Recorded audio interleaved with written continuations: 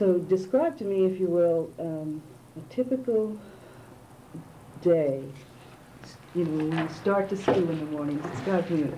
Well, at Blackshear Elementary School, in the early days, you would line up on the school campus by grades.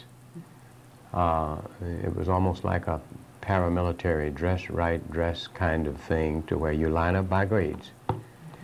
And you would march into your classrooms, and discipline was not a problem. I mean, you behaved because you had to deal with teachers, and after the teachers, you had to deal with home.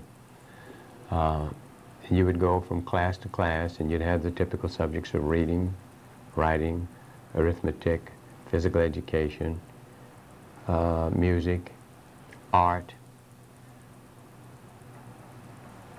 They had a lunchroom on the back of the campus where they served, I guess, at the time, wholesome meals, but a lot of kids, like me, carried their lunch from home. And I can't remember the time that school started. I knew it was early.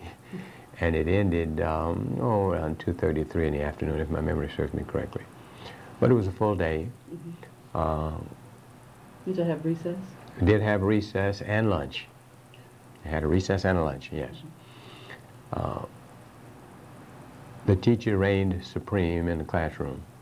There was no back talk. If there was a 50-minute class, and I don't know if there was 50, but whatever that period was, that time was devoted to teaching.